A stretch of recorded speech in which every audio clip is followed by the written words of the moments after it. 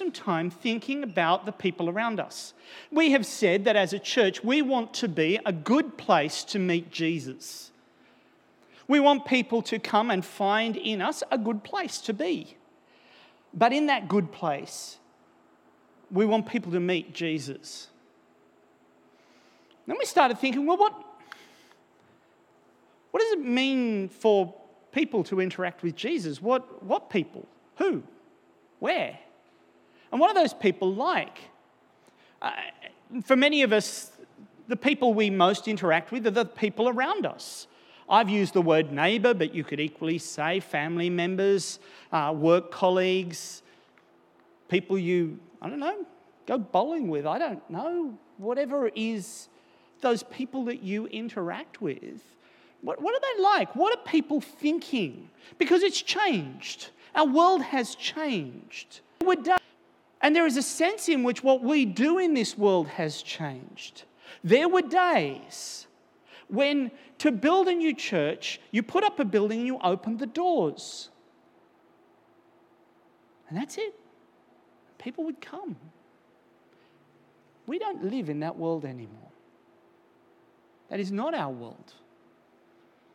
So I thought it'd be good to take some time looking at two things. One, at what the scriptures say about how we interact with the world around us, but also look at some of the data that's coming from people who've looked at the world around us. In this case, we're going to be looking at some research done on faith and belief in Australia by McCrindle Research.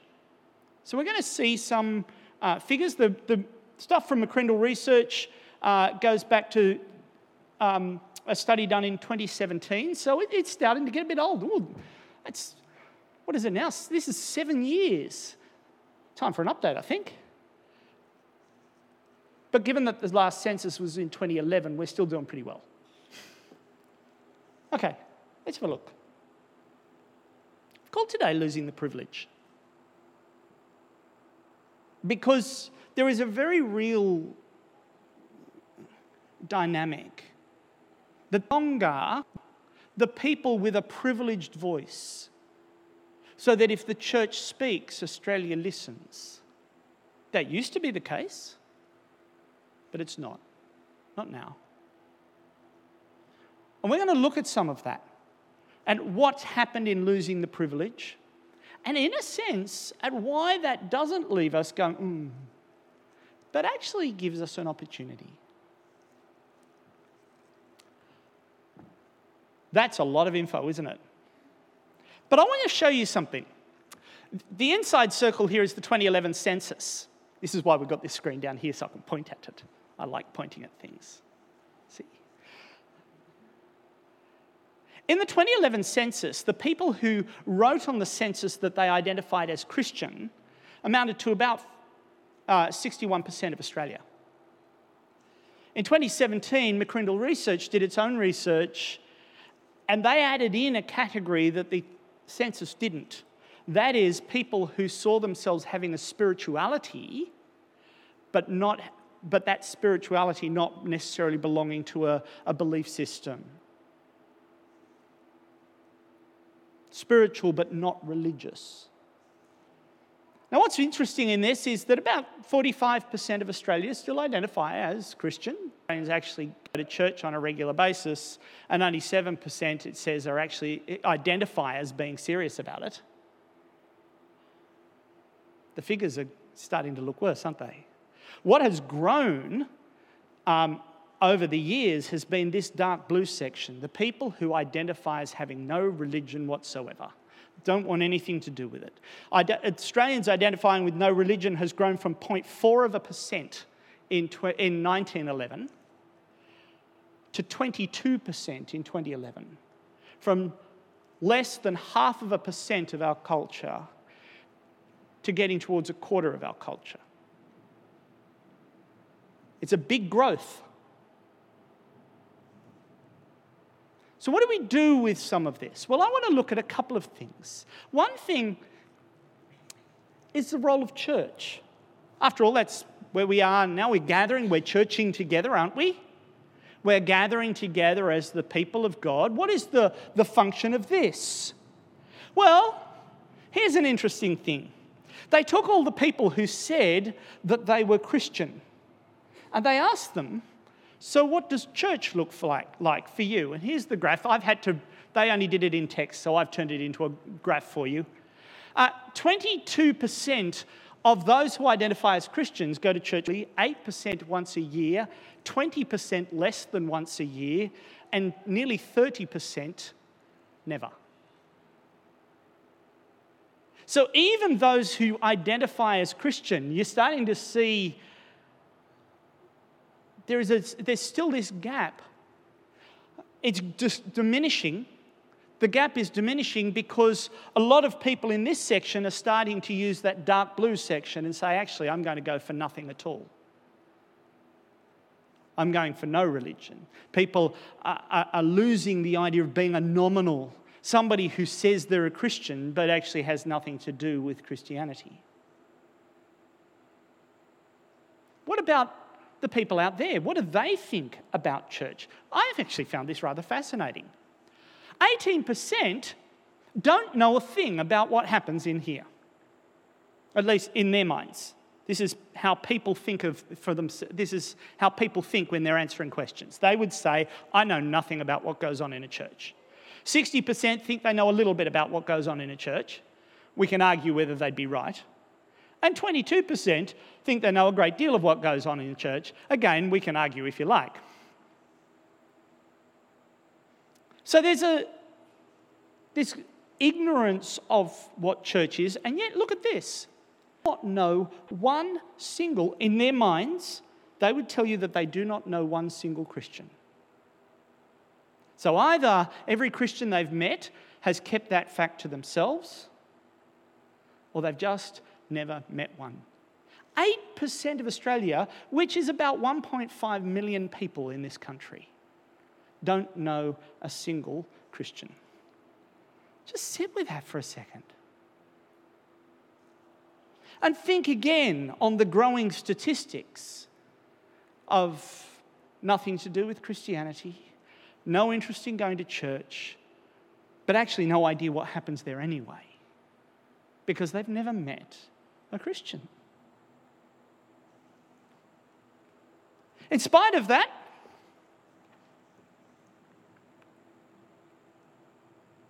in spite of that's coming up.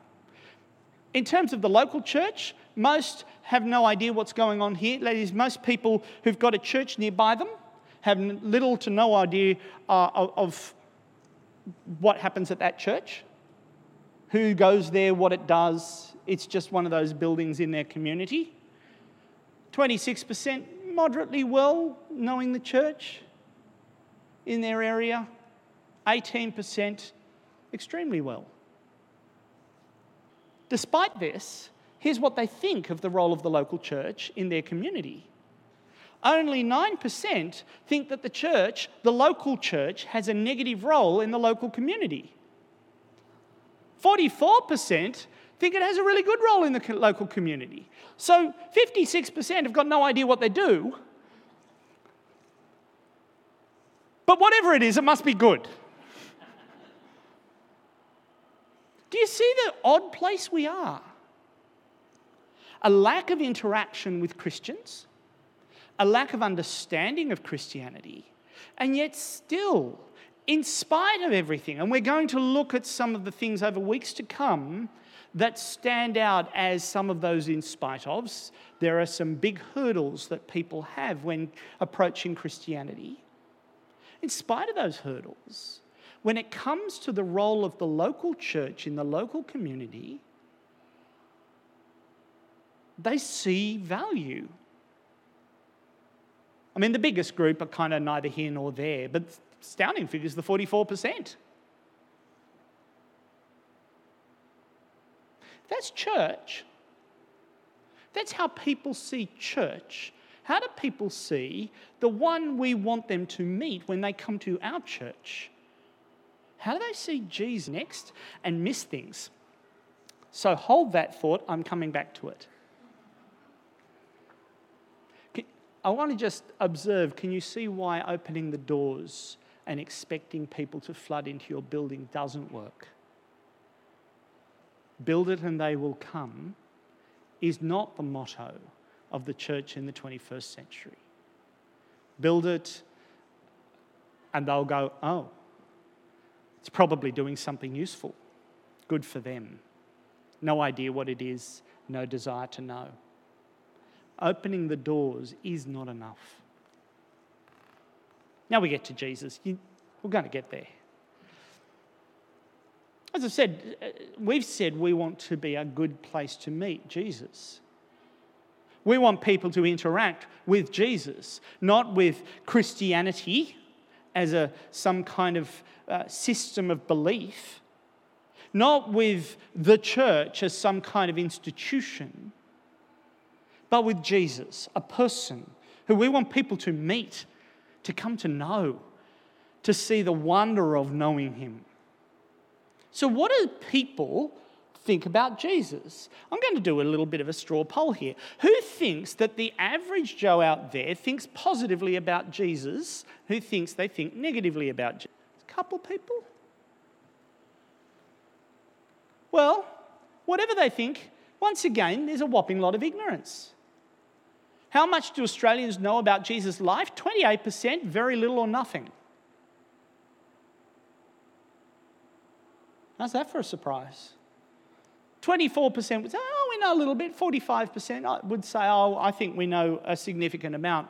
Again, we might want to argue whether they actually do or not. But 3% have never even heard of him. No idea who the person the name attaches to is. 3% of Australia. If 8% is 1.5 million, you're still talking a pretty significant number of people, aren't you? I'll let you do your own maths. I'm not going to try.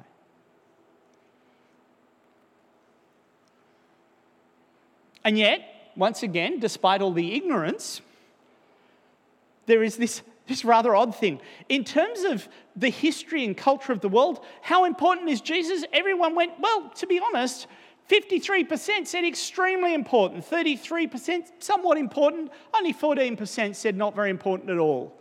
How about you? This Jesus, who they know a little bit about, some don't know anything about, very, very important culturally, but not really important for me.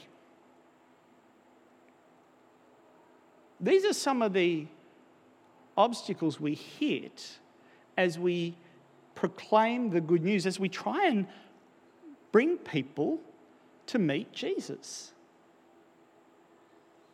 Obstacles of how people view church, obstacles of how people view Jesus, and most of all, the massive obstacle of incredible ignorance.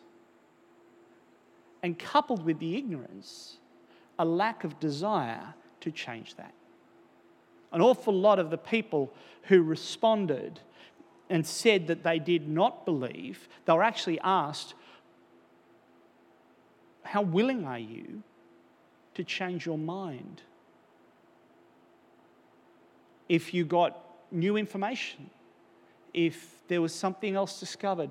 I've got to say, I give all credit to their honesty in filling it out because they said not at all. We're good.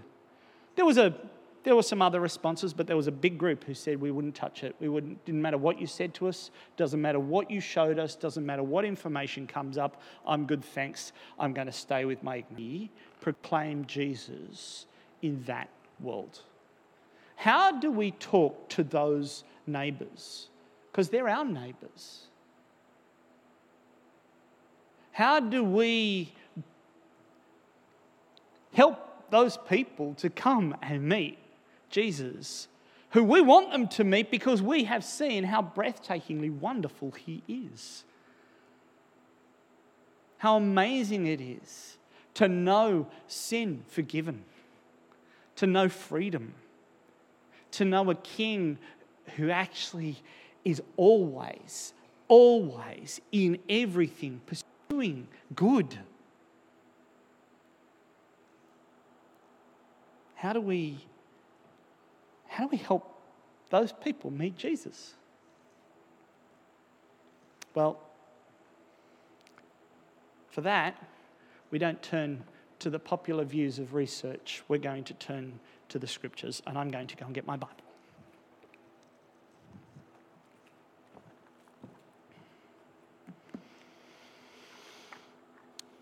If you've got your Bible, you could open it to 1 Peter chapter 2. I will have the verses up on the screen, but you may find it helpful to see them in their wider context. To 1 Peter, because in 1 Peter, Peter is talking to Christians scattered around particularly what is known as Asia Minor, that part of Turkey that's in Asia, as opposed to Istanbul that isn't.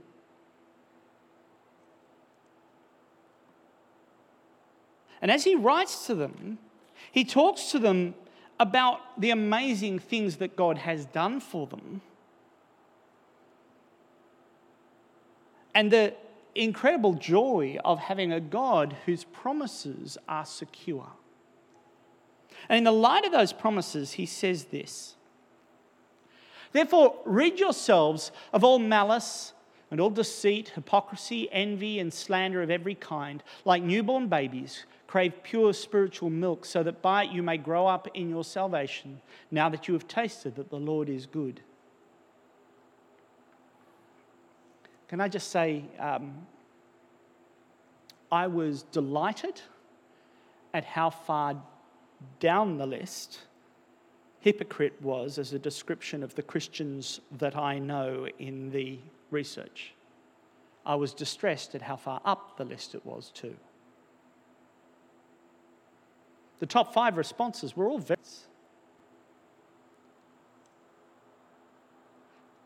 The problem is often that the obstacle for people interacting with Christianity is that the first thing they do is interact with a Christian. My boss over in New Zealand used to have a great book on his shelf. I say a great book. I never read it, so I've got no idea if it was a good book or not. But the title was amazing. The title was "When Bad Christians Happen to Good People." If you don't get that title, hang around Christians a little longer, you will. And I wish that wasn't so. And I wish it wasn't so that if you hang around me long enough, you'll get to know what that means. Often when we're at our worst, we give excuse to those who want nothing to do with Christianity. And that's something that Peter is actually going to be taking up in his letter, the propensity for people to grab at excuses and the need to be living lives before the people of this world that give the lie to their excuses and their rejection. But for the moment he says, no, for you, get rid of those things for you. Get rid of those things that shouldn't be part of you. Like malice, like deceit, hypocrisy, envy, slander. They're things that shouldn't be at work amongst us. And when they are, how ugly does it look? I spoke to one person who was working in a company with a Christian boss. And he said the problem was the Christian boss was the most crooked member of staff in the entire place. What testimony does that give to the goodness and the wonder and the grace of the Lord Jesus? Now, like newborn babes crave pure spiritual milk so that you're growing in your salvation, tasting and seeing that the Lord is good.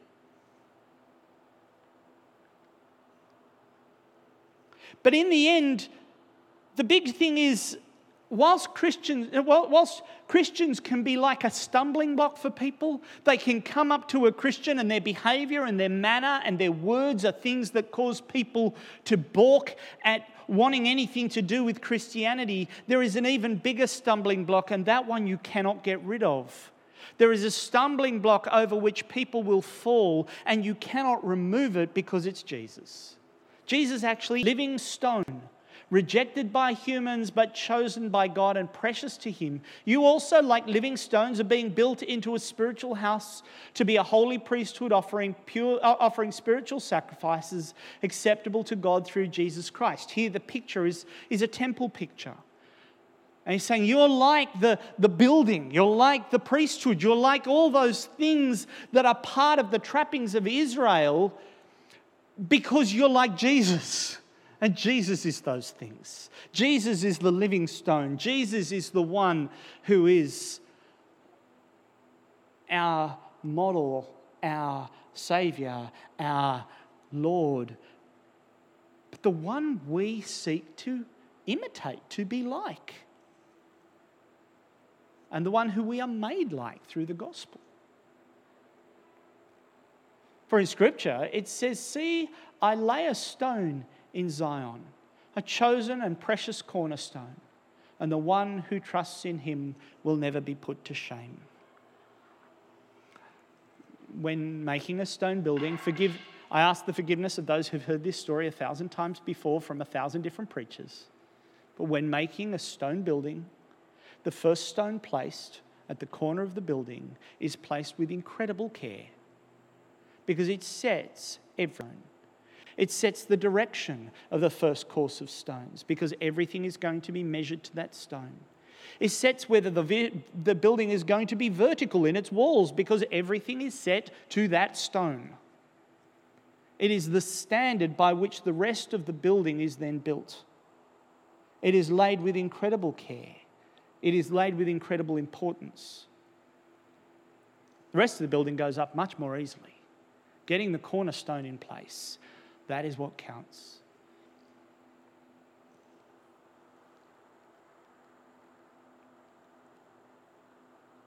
In Isaiah 28,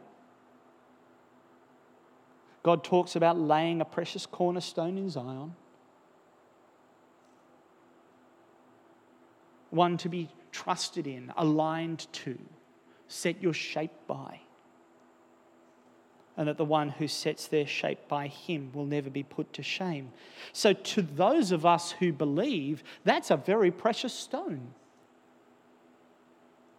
But to those who do not believe, the stone the builders rejected has become the cornerstone. And a stone that causes people to stumble, and a rock that makes them fall. The one that people dismiss is actually the one alignment from, yet is dismissed, is rejected. But it's not just rejected, it lays like a stone of stumbling. We've been up at Mount Tamborine over this weekend. Some of you may know a rather nasty storm came through on Christmas night. A tornado actually ripped through. I didn't know we had tornadoes in Australia, but I can tell you now from watching, there was a tornado that went straight through Mount Tamborine, ripped up a lot of trees. And we've been up there with chainsaws trying to chop down trees. Well, chop up trees that are already fallen. And at night, because we're camping up there, you kind of stumble around the yards going back down. I have a skill, and I defy anyone to be as good as me at this. I can trip over anything. Right? I can have a blank floor that has nothing on it for 100 metres, and I will still find something to trip on. You're going to give me a challenge, are you? Yeah, okay. Thanks, Trevor. It's nice to have company at least. But you can picture a world where there's thick grass, stones. Australia is one of them. Those rocks that you find with your feet. And then the ground that you find with your face as you topple over. And the picture is that this discarded, rejected, unwanted stone, this stone of incredible preciousness, incredible value, that by this world is rejected and thrown away, is the stone on which they will stumble and fall. They stumble because they disobey the message, which is also what they were destined for. Peter wants to put a sharp contrast. It's not that Jesus is chosen, precious, and of utmost importance to those who believe, and you can pick your religious figure for those who believe something else. Jesus isn't one option in the celestial supermarket of gods who you can bring to bear for your faith, and they can bring whatever they want to their faith. Rather, the stone, when rejected, becomes the stone on which you fall, the stone on which you topple, because he is still the one to whom you need to align. Peter tells his readers that you are a chosen people. By contrast, you who have put your trust in that one, aligned yourself to him. You are a chosen people, a royal priesthood, a holy nation, God's special possession. All of this language comes from the Old Testament. It comes from a really special moment when all of God's people have been gathered at the foot of Mount Sinai. And at the top of Mount Sinai, there's thunder, there's rumbling. They can hear God speaking, and it's terrifying. And they actually say, could you ask him not to speak so loudly because it's scaring us? And can you go up and have a talk to him yourself? It's a picture of incredible majesty as God, the God of the universe, the God who placed every star, who placed every stone, the God who made every leaf, the God who made every solar system. That God took a people for himself. And the language that was used as God entered this agreement with the people of Israel was that they would be, out of all the nations, his chosen possession. They would be for him a royal nation. That this holy nation set us up. Here's Peter saying, you are part of that. You are part of that privileged group. You are part of those whom God has given the outrageous privilege of being his special chosen people.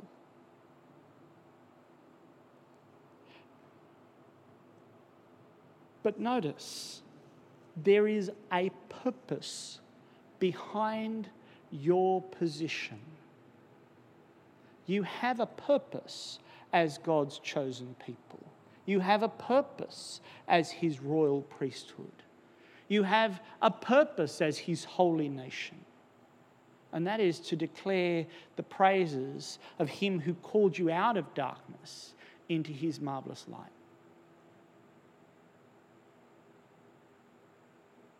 Because God's intention is not that in setting you aside as his treasured possession, you become very impressed with yourselves. Some kind of holy in club. That's not the intention that God has for this people. Here's an interesting question. If you're a royal priesthood, who are you priests to? Doesn't it imply there's somebody else? If you are the ones who act as a one who brings together, if you're there speaking God's words to people and people's words to God, as the priests did in the Old Testament, as they came with the sacrifices of the people as one of the people, as they went to the people and announced the word of God as his messengers. If that's your role, who is it to? Who are you priests to? If not, everybody else. That you might declare the praises the magnificence, the wonder of him who called you out of darkness into his wonderful light. We have been gathered together so that a world might hear. Way back when Abraham, the great father of Israel, was called in Genesis chapter 12, 3 promises. Some people will have looked at this and they should be able to tell me. Promise number 1. Come on, Tom. Sorry? A land.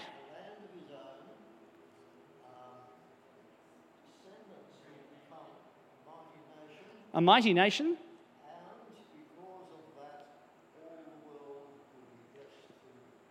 All the world will be blessed. So the intention, all the way back with the creation of Israel, was not to create a people who could gather inside buildings and enjoy being distinct, but to create a people whose very existence, whose role in this world is to bring God's blessing to all nations of the earth, that all might hear the excellencies of the one who called us out of darkness into his wonderful light.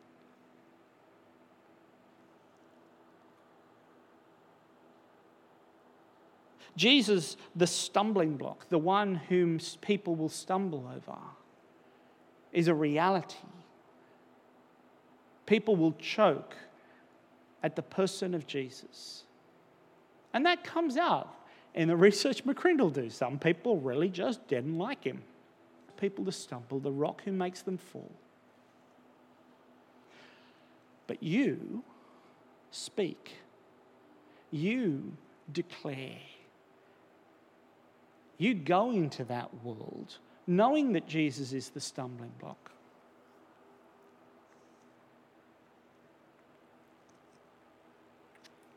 There you go, there it is in bold.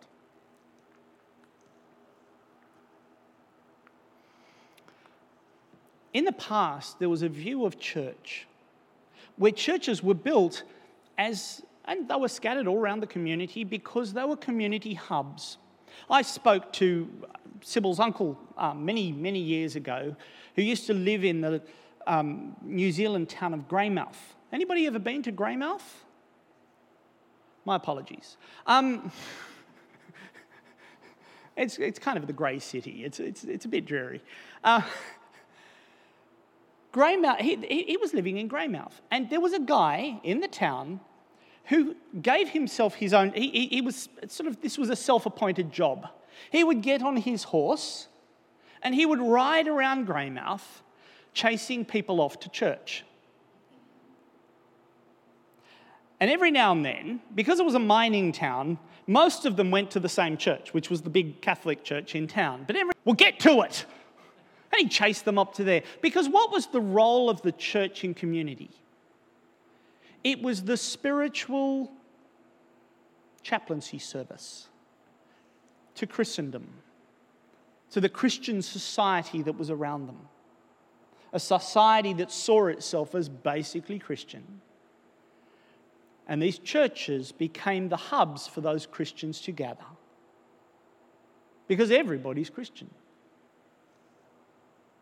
It's a thing that dated back to the time when Christianity became a legitimate religion in the empire, and the Emperor Constantine converted to Christianity, and everyone started going, ooh, access to the emperor is the most important thing. Empires are Christian, so I guess I am now too. And the closer I can get using my Christianity to the emperor, the more privilege I get. I wasn't using Christianity for that last week. He wasn't a Christian. I was using a different... You know what I mean? It became culturally advantageous. It became culturally normal. It was a very short time, historically speaking. And then the Roman Empire was nominally a Christian empire. Christianity was not just a tolerated religion in the empire. And that's why when you come to England, England was Christian. And France was Christian. And the job of the local church was to be there. as the Christians did what society demanded of them. And those days are long gone. And I want to suggest that those days were deceitful days. Those were days when Christianity was an easy tool for power in culture.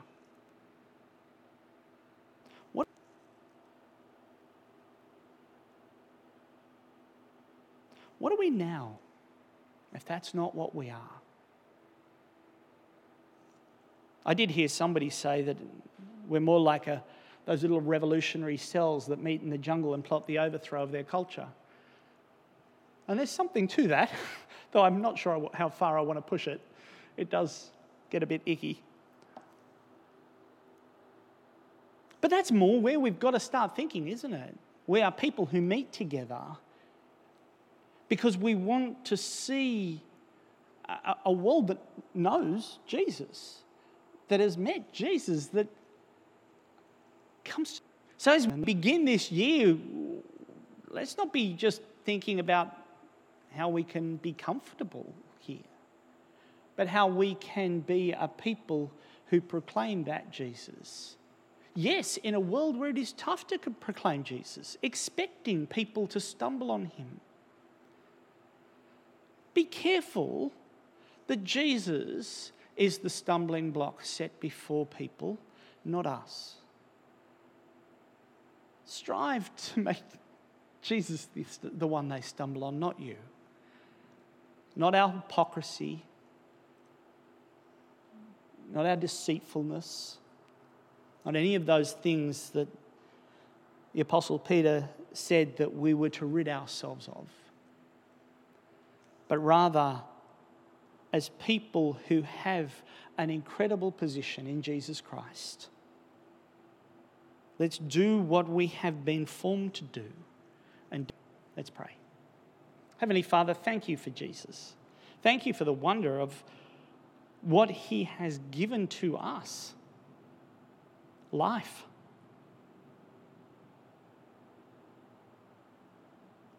Life that is eternal, life that is in the face of all that we have brought upon ourselves, all that we deserve. Instead, you give us life. And not just life, but life in abundance. Life under the King of all kings. Life as his treasured possession. Life as a chosen people. As a royal priesthood, a holy nation, a people who belong to you. Lord, we live in a world where your name has been and will go on being slandered and ignored.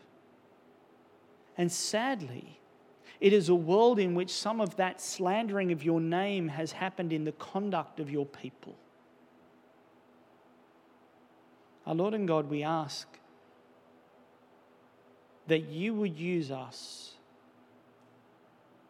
that people might find a good place to meet Jesus, him who called us out of darkness into his wonderful light, because we pray it in Jesus' name. Amen.